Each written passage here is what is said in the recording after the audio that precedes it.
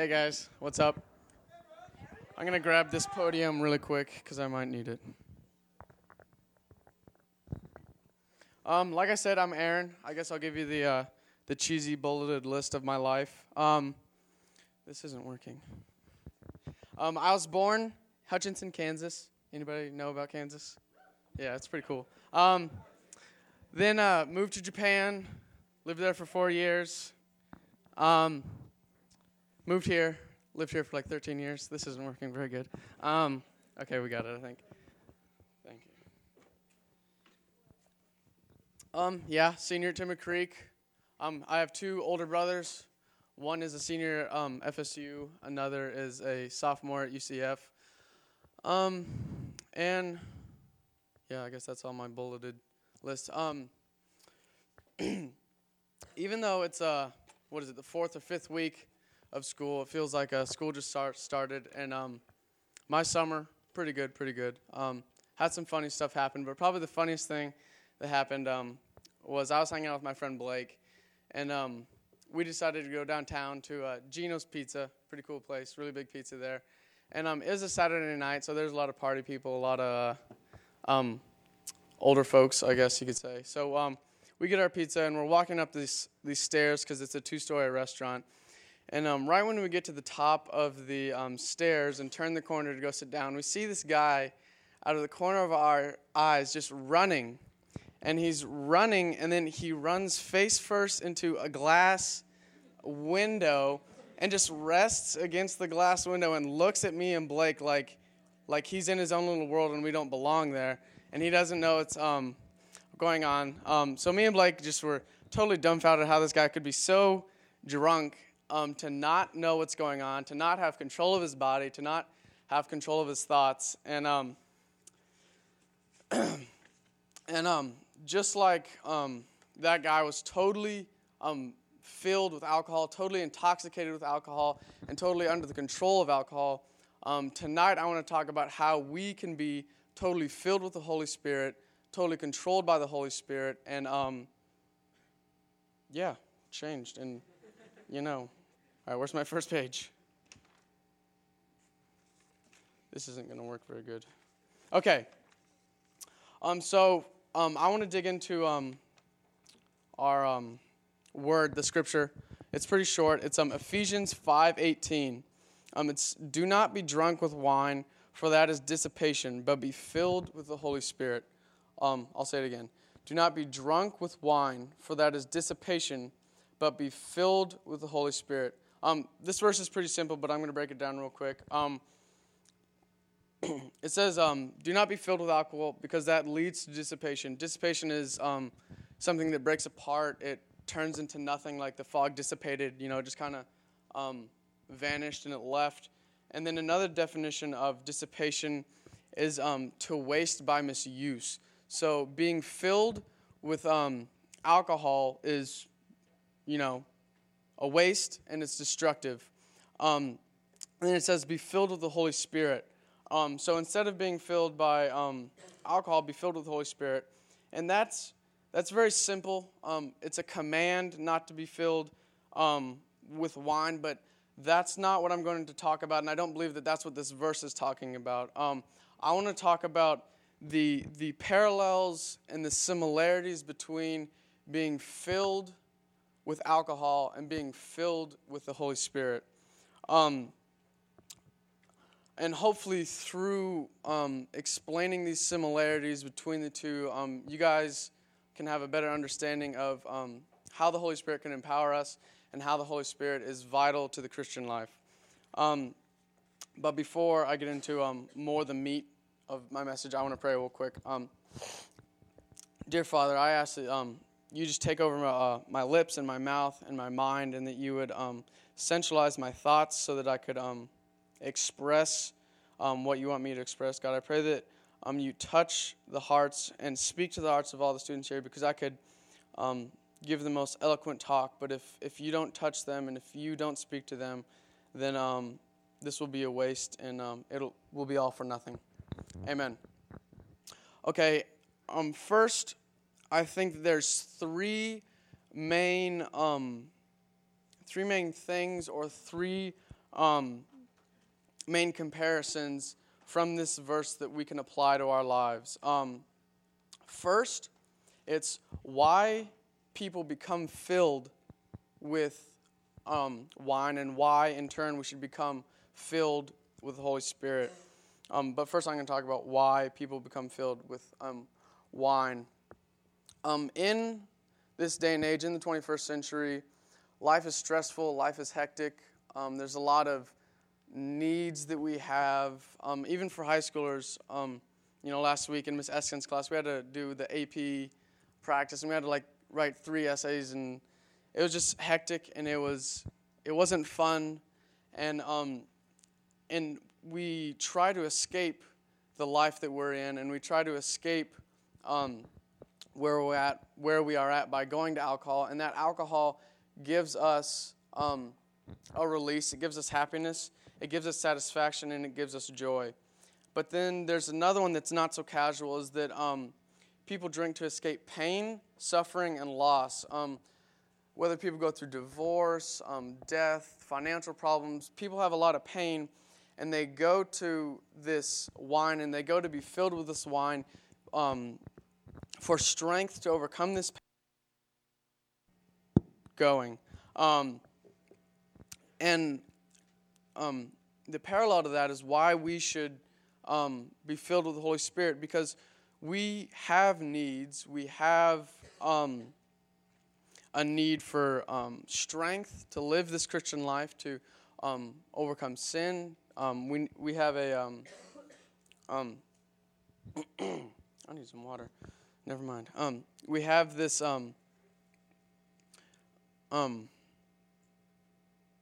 every time I say I'm trying to find my place. Okay, I found it. That we as Christians, we have needs, like I said. And the Holy Spirit, just like the alcohol, can meet those needs, but in a perfect way, not in a not perfect way. The Holy Spirit, when we are filled with the Holy Spirit, and when we go to the Holy Spirit to be filled, the Holy Spirit gives us infinite joy. In time of suffering, He comforts us. He fills us with hope, frees us from the bondage of sin, reveals God's character, gives us freedom from worries, and transforms our hearts. So just as people have needs and they go to alcohol, we have needs, and only through being filled with the Holy Spirit can these needs be met, and can these voids in our hearts can be filled. The second main comparison between being filled with wine and being filled with the Spirit is what changes in us when this happens. So what changes when we are filled with wine, and what changes when we are filled with the Holy Spirit. So first I'm going to talk about what changes when we're filled with wine. It's kind of common knowledge that when you're drunk, your thoughts change, your actions change, your speech changes, your judgment is impaired, and your desires change. So when you're filled with this alcohol, it's no longer you who's in control, and it's no longer you producing these things. It's not you speaking, it's the alcohol impairing you and speaking through you. When you are filled with wine,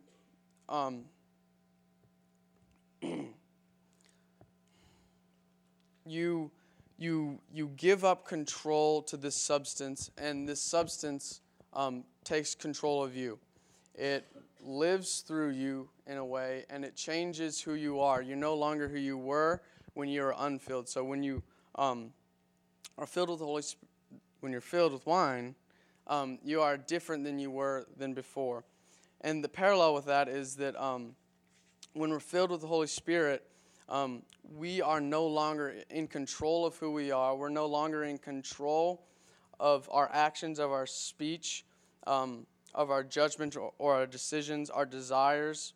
It's all changed. The Holy Spirit comes into us like we would be filled with wine, and just transforms us and turns us into a different person than our former self. when we're filled with the Holy Spirit, it transforms our thoughts. It gives us thoughts that are Christ-centered, not sinful or corruptive. Our actions are changed when we are filled with the Holy Spirit. We serve others and no longer seek selfish ambition. Our judgment is changed. The Holy Spirit gives us wisdom and discernment, like the ability to make good decisions in things that maybe the Word doesn't specifically address. When we're filled with the Holy Spirit, our desires change. The Holy Spirit gives us a desire to seek righteousness instead of giving into sin. And it also empowers us to have victory over sin. The Holy Spirit gives us strength and the ability to overcome temptation. Fruits of the Spirit. When you are under the influence or when you're filled with the Spirit, the fruits of the Spirit are evident, and they are contrasting to what they would be if you weren't. So when you're filled with the Holy Spirit, you're joyful. But if you weren't filled with the Holy Spirit, you might be bitter. The Holy Spirit gives us peace instead of malice and hatred. There's patience instead of anxiety and worries. There's kindness instead of pride, and there's gentleness instead of a judgmental attitude and condemning speech. And to sum that up, just as wine comes into us, we take the wine in, and it changes who we are. It changes our thought process. It changes our actions. When we're filled with the Holy Spirit, we are changed in a way that pleases God, and we are changed and empowered so that we can live the Christian life. Because without the power of the Holy Spirit and without the Holy Spirit giving us righteous thoughts and giving us peace, patience, kindness, gentleness, and self-control, we'll be overcome with the bitterness, malice, hatred, and anxiety. The third comparison or parallel between being filled with the Holy Spirit and being filled with wine is in my notes right here. Is how people become filled with wine and how people become filled with the Holy Spirit. First, talking about wine, I think there's two types of drinkers, two types of people who take in wine. First, there's the casual drinker. They're people who drink for convenience and for fun and on occasion. They're not addicted to the alcohol, and they drink in moderation. They take sips, and they're hesitant to be totally filled. They're hesitant to be totally changed by the effects of the wine. And then there's the alcoholic drinker. Drinks out of dependence and need. Their body has become addicted and craves the alcohol, and they cannot function without alcohol in their system, and they consume large amounts of the alcohol or the wine. And the parallel to that is, I believe, how God wants us to be filled with the Holy Spirit. Bear with me. God doesn't want us to be a casual drinker of the Holy Spirit. He wants us to be an alcoholic drinker of the Spirit. He doesn't want us to be filled with the Holy Spirit and go to the Holy Spirit for guidance and strength when it's convenient. He doesn't want us to go on occasion, but He wants us to be an alcoholic. He wants us to crave the changes that the Holy Spirit gives us. He wants us to consume the Holy Spirit daily, as would an alcoholic. You hear the stories about people who, get drunk before breakfast, and then after breakfast they have another drink, and before lunch they have a drink. And that is a picture of how we are to be filled continually with the Holy Spirit, that it's supposed to be continually and daily, so that we are under the power or the influence of the Holy Spirit at all times. And then a practical application of being filled with the Holy Spirit is surrender through prayer. surrendering control of your life and surrendering control of these characteristics of your life, surrendering control of your desires, surrendering control of your thoughts and your actions and your reactions. And through this prayer, we can express the needs that we have, and we can recognize that only the Holy Spirit can fulfill these cravings that we have. And through prayer, we can recognize the sin that we haven't been able to conquer, that only through the empowering of the Holy Spirit that we can conquer. And only through prayer and surrender can we be changed completely. I want to tell you a quick story. I wasn't planning on telling this story, and it actually happened yesterday. And it's kind of funny how it happened, but I'll tell the story. I mow yards. I mow about 6 yards. And yesterday I was mowing yard over by UCF off McCulloch. And I was just mowing the yard, and all of a sudden I see a wallet just in the grass. So I pick it up and think nothing about it, and decide that I'm going to give it to the guys because they're helpful in clearing the yard of some debris. So I was going to do the good thing and give it back to them. And when I'm mowing, the wallet just gets heavier, and my mind just goes back to this wallet that's in my pocket, and I start to believe the lie that it's okay because nobody will know that I have it. And I started to believe the lie that it's okay because this guy has already parted with this wallet. He's probably already looked for it and couldn't find it, so it's okay if I take it. And then I kind of caught myself, and I was convicted of my thoughts, and I prayed. I was like, Father, please, don't let there be anything of value in this wallet. Don't let there be anything cash or anything like that, because I think that I might take it if there is. So, I finished mowing, and I put my stuff in the back of my truck and sit in my car, and I'm like, God, just don't let there be anything. So I take it out of my pocket. I open it up, and God answered my prayers, and there's $179 of cash just in the wallet, just sitting there. And I probably sat for 5 minutes just flipping through these bills. I think there's 6 20s, just massive amounts of money.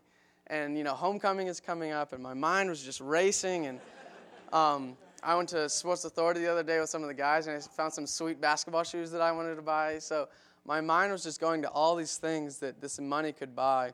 And but all of a sudden, as if something outside of me, or as if something controlling me, or as if something changed my thoughts and my desires, overcame this desire to steal and overcame this desire to take what is not mine. And, I tried to shake it. I tried to, put that thought that this is wrong out of my head, but it kept creeping in and louder and more profound every time. And it was just a no. And I was like, well, why not? I can take it. Nobody will know. And there's just, no, you can't take it. And then, I was strengthened to get up out of this car. And I was like, what are you doing? The whole time I was walking up to the door, I was like, what are you doing? Just turn around. Just take the money. Come on. And I walked up to the door. And it's giving me feedback. I walked up to the door and I knocked on it. And 2 guys without their shirts on came. They looked kind of sleepy. And I held out this wallet and said, hey, guys, I found this. I don't know if you know who this is, but I found this when I was mowing. And they looked at me like I was an idiot because they knew what was in the wallet, and they knew that I knew what was in the wallet. And they looked at me like I was an alien, giving them something that anybody on this earth would keep for themselves. And that's not, the story is not for me to brag. The story is to say that the Holy Spirit, when you're filled with it, it overcomes your selfish desires. It overcomes things that we do not by ourselves have the strength to overcome. And something that I want to clarify really quick is that when we become Christians, we are sealed with the Holy Spirit. It says that the Holy Spirit is the promise for our salvation. But as Christians, we are not automatically filled with the Holy Spirit. We are not in dependence of the Holy Spirit at all times. And it is not a one-time prayer. and it is not something that we can do once and covers us for the rest of our life. It is, as the alcoholic, it is something that we need to do daily and numerous times during the day. We need to be addicted to this filling of the Holy Spirit, and we need to be addicted to the changes that come with this filling. So I want to lead into a time of prayer and a time of surrender. I want to ask you guys, if you've never surrendered your life to the Holy Spirit and to the changes that come with the Holy Spirit, I ask that in a few moments that you would do that through, like what I said, expressing your need for the Holy Spirit and expressing the needs that you have that only the Holy Spirit can fulfill. Express that that you want the Holy Spirit to take this from you. It might not be a total conviction. You might want to still hold on to a few things. It might just be something inside you says that that sounds like something that I want to do. I encourage you to just ask the Holy Spirit to come into you and change you and empower you to live this Christian life. And if you have surrendered to the Holy Spirit before, but there's things in your life that you're still holding on to, if there's characteristics of your life that you see the Holy Spirit is not in control of, I ask you to surrender through prayer. And I guess we can do that right now. And I'll open up this time. And then we'll just take 4 to 5 minutes just for you guys to ask for the Holy Spirit to fill you as someone would be filled with wine. That you want to see the changes that wine would bring to a person. That you would want to see those changes in your life through the Holy Spirit. So I'll just open it up right now. Father, I just ask that that you would go before me and you'd go around me if my words and my thoughts are construed and confusing, as I'm sure they are. God, I ask that you just speak to these students and just reveal to them the need and the necessity of a surrendered life to the Holy Spirit. God, I ask that you show them the power of your Holy Spirit and what that truly means. God, if these are just Christianese words, as I'm sure some of them are, God, I ask that you would just go beyond that and you would touch their hearts. God, I ask that you would put a searchlight or you would put binoculars on areas in our life that are not surrendered to you. God, I ask that you would give us the desire to surrender. And I ask that you would be faithful to our prayers and you would be faithful to our giving over of our life. Amen. And you guys can just take a minute or two to just surrender things in your life that you've never surrendered before, to resurrender and to be refilled with the Holy Spirit.